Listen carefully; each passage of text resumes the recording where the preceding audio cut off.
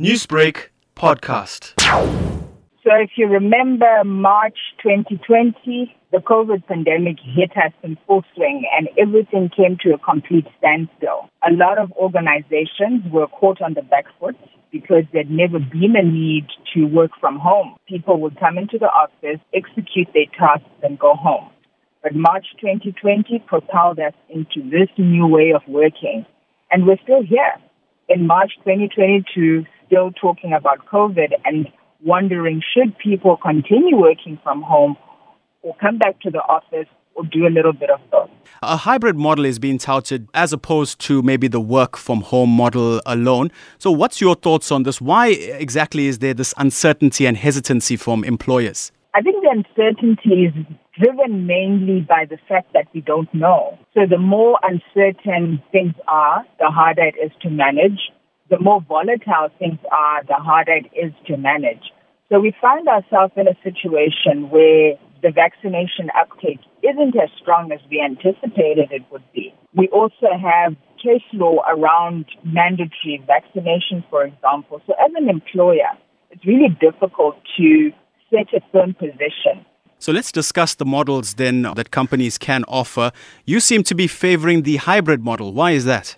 I favor the hybrid model because I understand the complexity of humans. So in the workplace, you're going to find a person who lives alone. You're going to find an individual who shares the home with many different people. You'll find individuals who have a setup at home that works perfectly. And you'll have someone who doesn't have all the equipment.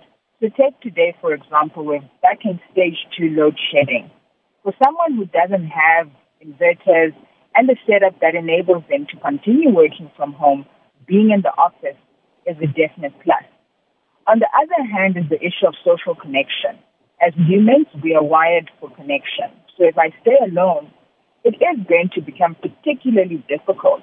And we saw with COVID how the mental health illness just took a spike. You spoke about the need to have some sort of a social connection at work, which isn't possible in the work from home model. So why is this so important to have a collaboration, to be spurred on and even motivated by your fellow colleagues? So if we think about why organizations exist and why they're successful, it's the people. The people get the work done.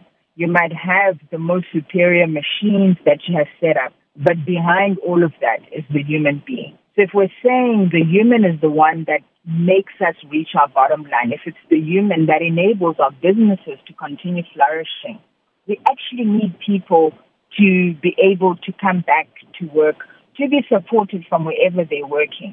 Newsbreak, Lotus FM, powered by SABC News.